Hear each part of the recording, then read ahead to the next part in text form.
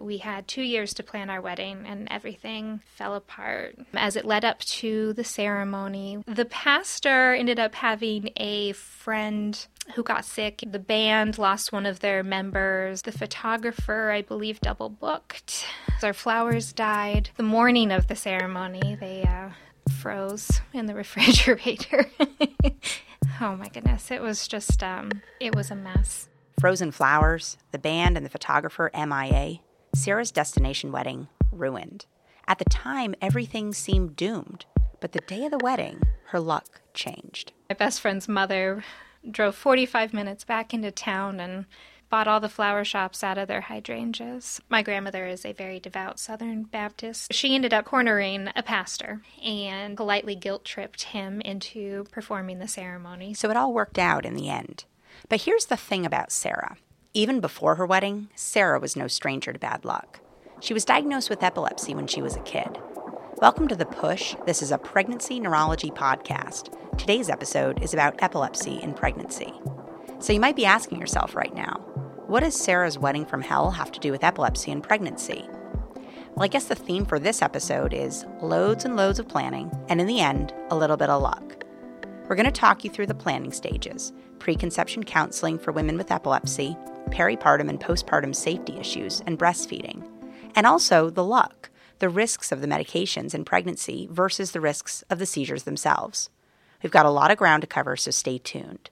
But first, back to Sara. This is her story. When I hit middle school, it was my best friends who actually pointed it out that I would space out. Sara eventually saw a doctor and learned that her space out episodes were in fact absence seizures. For patients with absence epilepsy, the seizures most often start in childhood. One seizure drug she tried gave Sara bad stomach pains, so she went on lamotrigine, which goes by the trade name Lamictal. She felt pretty normal on lamotrigine, and more importantly, it controlled her seizures. In fact, when she tried to come off the lamotrigine, the seizures came back. Soon after she got married, she started to think about becoming pregnant. And this made her nervous. Would she encounter the same bad luck she had had with wedding planning? There were definitely a lot of stressors leading up to making the decision to have a baby. I was a little anxious going into it, knowing that there was a chance that just in pregnancy would increase my risk of seizures. And the other concern was the type of medication, the risk of birth defects. And was I on the right type of medication? Did I need to change that? And this, folks, is the gamble. What's worse, the risk of seizures or the risk of the medications used to treat them?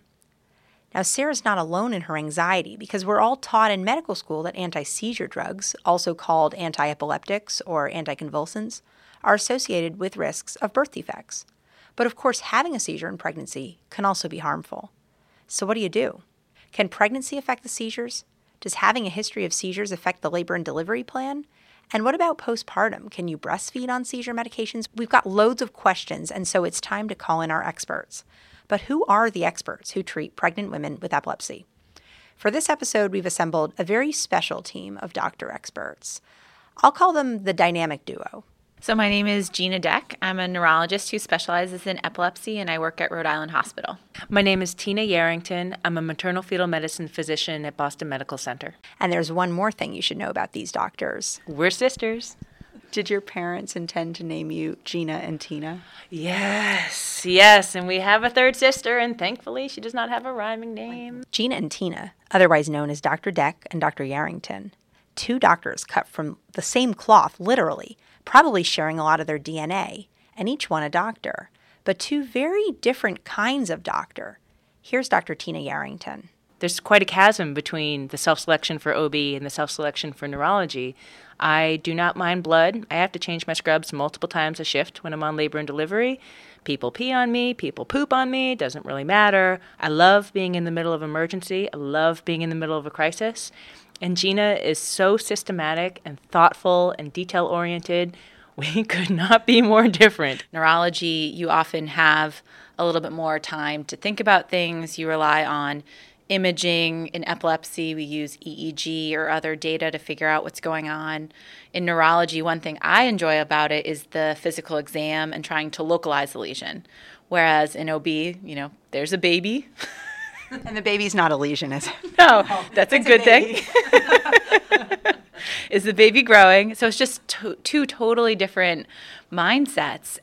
But as sisters, they admit the fields really aren't that different after all. One of our goals every day is to make sure our patients, understand what's going on, can advocate for themselves. We want to advocate for them and figure out a way, regardless of how healthy or how sick they are, that they can live their lives and do what they want to do. In my case, if they want to pursue pregnancy, let's figure out a good plan. In her case, if they're pregnant and they have an issue, what should we do about it? So the overall philosophy is very similar, even if how we got there was very different.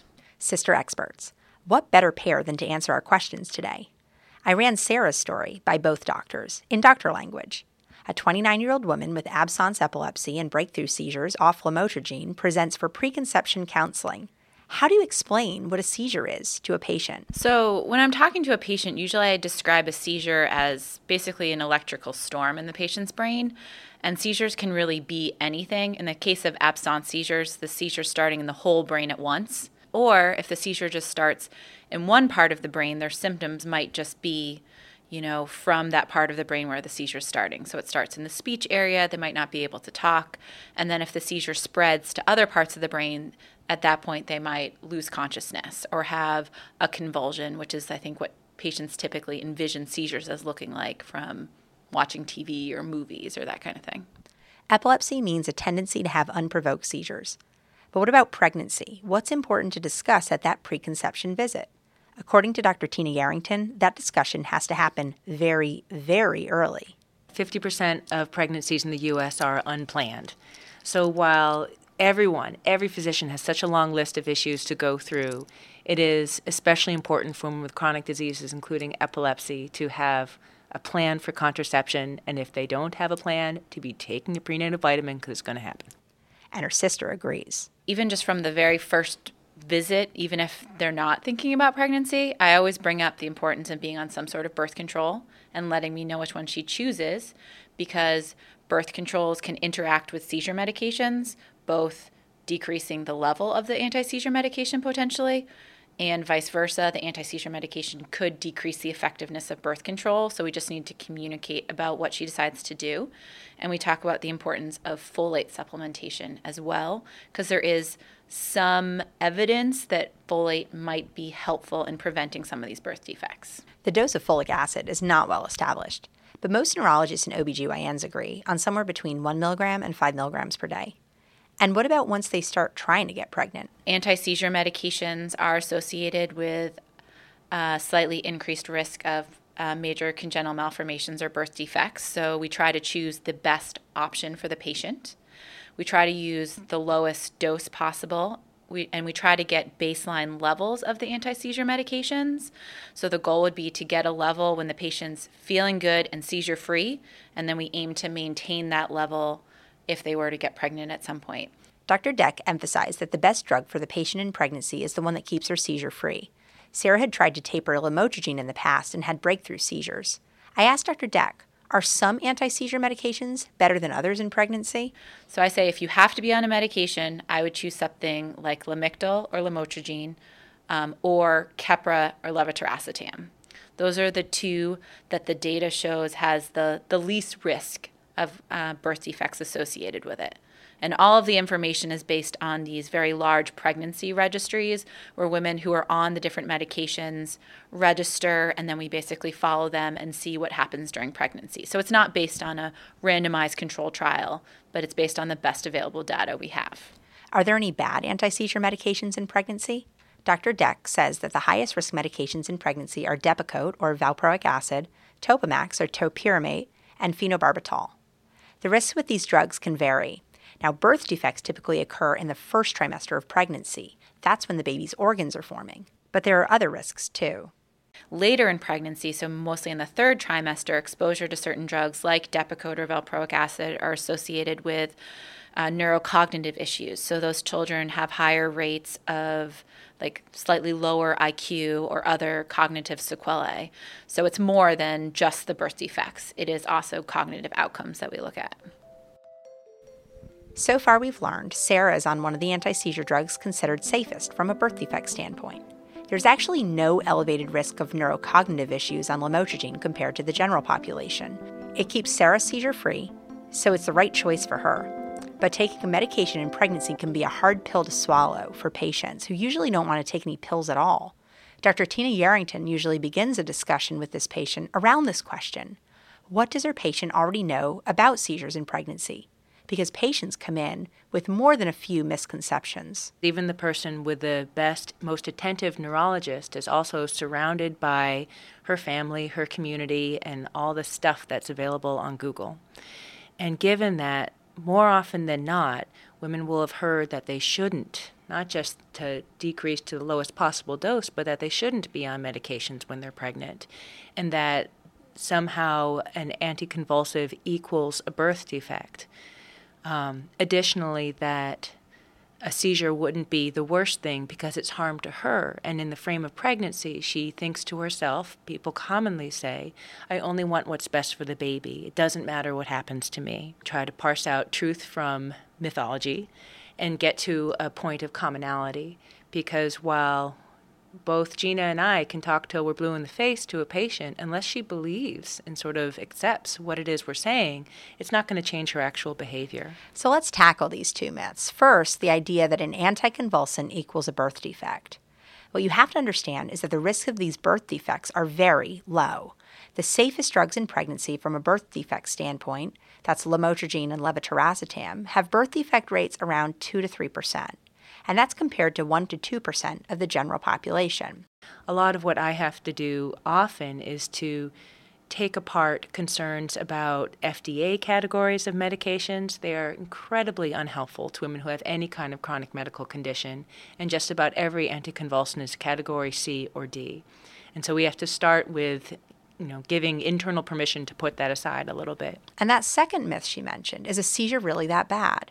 Well, it's important to tell pregnant women that as a general rule, if it's happening to the mom, it's also happening to the baby. I will reiterate and say, as an obstetric specialist, the most important advice I can give you is to stay on your medications when and if you get pregnant. And we talk about the impact of a seizure on the developing fetus. And the critical thing to that is really twofold. If the woman does have convulsive seizures with a risk of falling, that risk of trauma to the abdomen could cause a placental abruption and do harm or even end the life of the fetus. Secondly, any period of hypoxia related to a seizure, if that's involved in her pathophysiology, also translates to hypoxia of the fetus. These moments of hypoxia can be really critical and cause irreversible damage. Fortunately for most women with epilepsy, they don't have an increase in seizures compared to their pre-pregnancy baseline. But a minor seizure, like a twitch of the leg or a short staring spell, while not as dangerous to the developing fetus as a full-on convulsion, can nonetheless be a warning for patients and for their neurologists. A larger seizure might be just around the corner. So it's very important that patients report seizures and auras to their treating neurologists, and neurologists might recommend taking some steps. It might be as simple as improving sleep or increasing a medication. And that's exactly what happened to Sara. Everything was going well on the lamotrigine, that is, until later on in the pregnancy. The third trimester, all of a sudden I started feeling very scattered and just really felt like I kept missing a few beats and was really chopping it up to pregnancy, not quite wanting to think that maybe I was starting to have seizures again, and then it just really started to become more and more frequent. So we had to change our dosage. A change in dosage during pregnancy for medications like lamotrigine is usually the rule rather than the exception. But like everything, Dr. Deck has a system for this. So ideally, we'd have a baseline level before she gets pregnant. And then at the very least, we check a level every trimester. And if she has any breakthrough events, we check a level sooner. The classic medication we think of as needing to adjust pretty aggressively during pregnancy is lamotrigine. A medication like lamotrigine, which basically is metabolized by glucuronidation, the level can drop precipitously. We might even need to double the dosage of the medication by the end of the pregnancy. So I stress to her that we don't worry about the dosage, we worry about the level in her blood. And if she comes to me with any, breakthrough events, even before we get the level back, because often it's a send-out test, we'll empirically increase the lamotrigine a little bit. Now, lamotrigine may be the most sensitive of the anti-seizure medications, but with most medications, you have to adjust them at least a little bit in pregnancy. Her sister, Dr. Tina Yarrington, says there are 3 main physiologic changes that contribute to this need for a medication increase.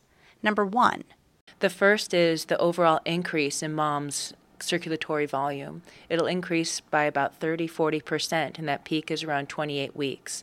And it starts almost immediately, but with that increased volume comes potentially decreased circulatory levels of the medication. And number 2, as early as 4 to 6 weeks after the last menstrual period, there's an increase in the glomerular filtration rate such that drugs are more rapidly cleared. So anything that's renally cleared might be affected by that. Number 3, the third component is driven largely by the increase in circulatory estrogen. There's an increase in the synthesis of proteins from the liver that can bind various medications.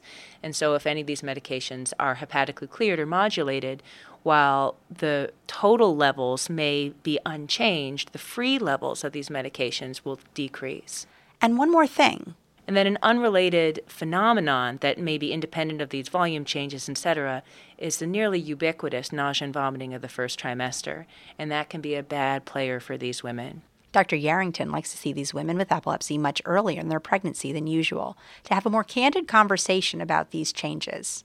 And her sister, Dr. Deck, sees these changes firsthand when it comes to managing her patients' anti-seizure medications. But what about after Sara delivers? How quickly do these factors change back? It's really important to remember that after the delivery, you have to go back down on the medication or they will become toxic. Dr. Deck recommends an empiric taper of lamotrigine back down to a dosage just over the pre-pregnancy dose within a few short weeks following delivery, mainly to counteract the effects of sleep deprivation on seizure risk.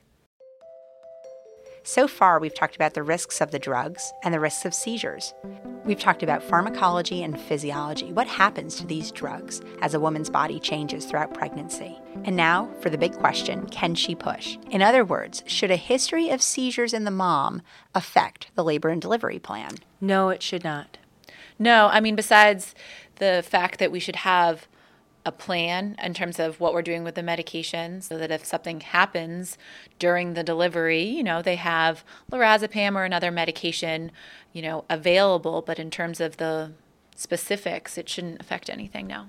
The fear, of course, is a seizure around the time of labor and delivery. And fortunately for women with epilepsy, this is very, very rare. In these patients, having an OB who knows about the history of epilepsy is key because the differential for a peripartum seizure includes eclampsia, which is totally different from epilepsy. But still, the emergency treatment of a woman who is seizing in labor and delivery is important to remember. I will say it's tricky on the OBGYN side if a patient has a seizure on labor and delivery. The first thing I say to my residents is if a woman has a seizure, the last thing you should think about is the fetus. It is not safe to do a C-section if she has just initiated a seizure, and you're not going to. You're going to stabilize the mother first. And so despite our first-line instinct to, how's the baby doing? What's going on now?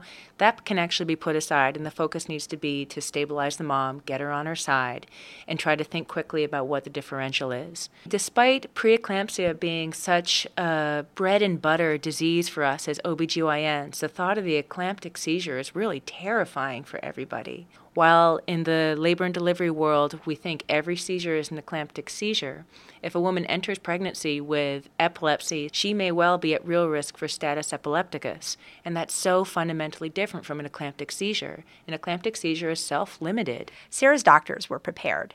They knew that if Sara had a seizure during labor and delivery, they'd have to give her IV lorazepam or a load of an IV anticonvulsant.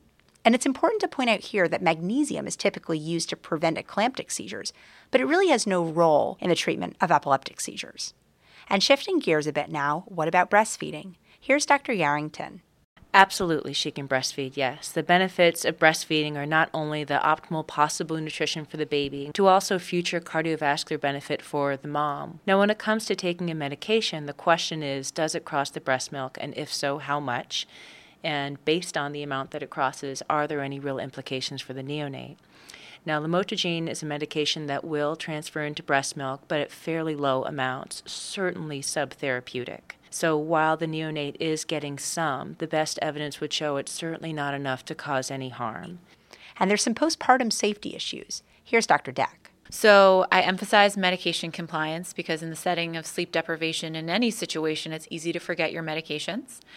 I also emphasize the importance of, making sure that when she's with the baby, keeping the baby safe if she were to have a seizure. So having her significant other or family members help out with feedings, especially at night, so she can get sleep. The importance of supervision if she's going to be giving the child a bath, changing the diaper on the floor as opposed to a table that's high up, not sleeping with the baby in her bed. Like the vast majority of women with epilepsy, It all worked out in the end. how old is your daughter? She's almost 2 and very happy, healthy, beautiful. So we're very grateful. A lot of stressors leading up to it, but we have a wonderful, beautiful little girl. Sara's pregnancy worked out perfectly. Sara's pregnant again, and I asked the sisters if they had any advice for her. So not to be too cheesy about it, but just like the wedding is actually not it's important. What's important is the marriage. People get so focused on the 9 months of pregnancy and doing it perfectly, and in the end, what really matters is having a healthy child in your arms. And so all the work on our part in the background and the investment of the patient, what's paying off is not a glorious pregnancy. What's paying off is the person you take care of for the rest of your life. There are 2 lessons here. The first, communication, clinician to patient and clinician to clinician. Be careful not to send mixed messages. The second, preparation. Check levels, supplement folic acid, and talk with your patients early because 50% of pregnancies are unplanned. Thanks to our sister experts, Dr. Gina Deck in the Department of Neurology at Rhode Island Hospital and Dr. Tina Yarrington in the Department of Maternal Fetal Medicine at Boston Medical Center. Music is by Tom Van Buskirk, based on his baby's fetal heartbeat. Production assistance by Megan Hall and Lauren Black. Big thanks to Bob Levinger in the Lifespan Development Office, and special thanks to Larry Warner and the Rhode Island Foundation for making this podcast possible.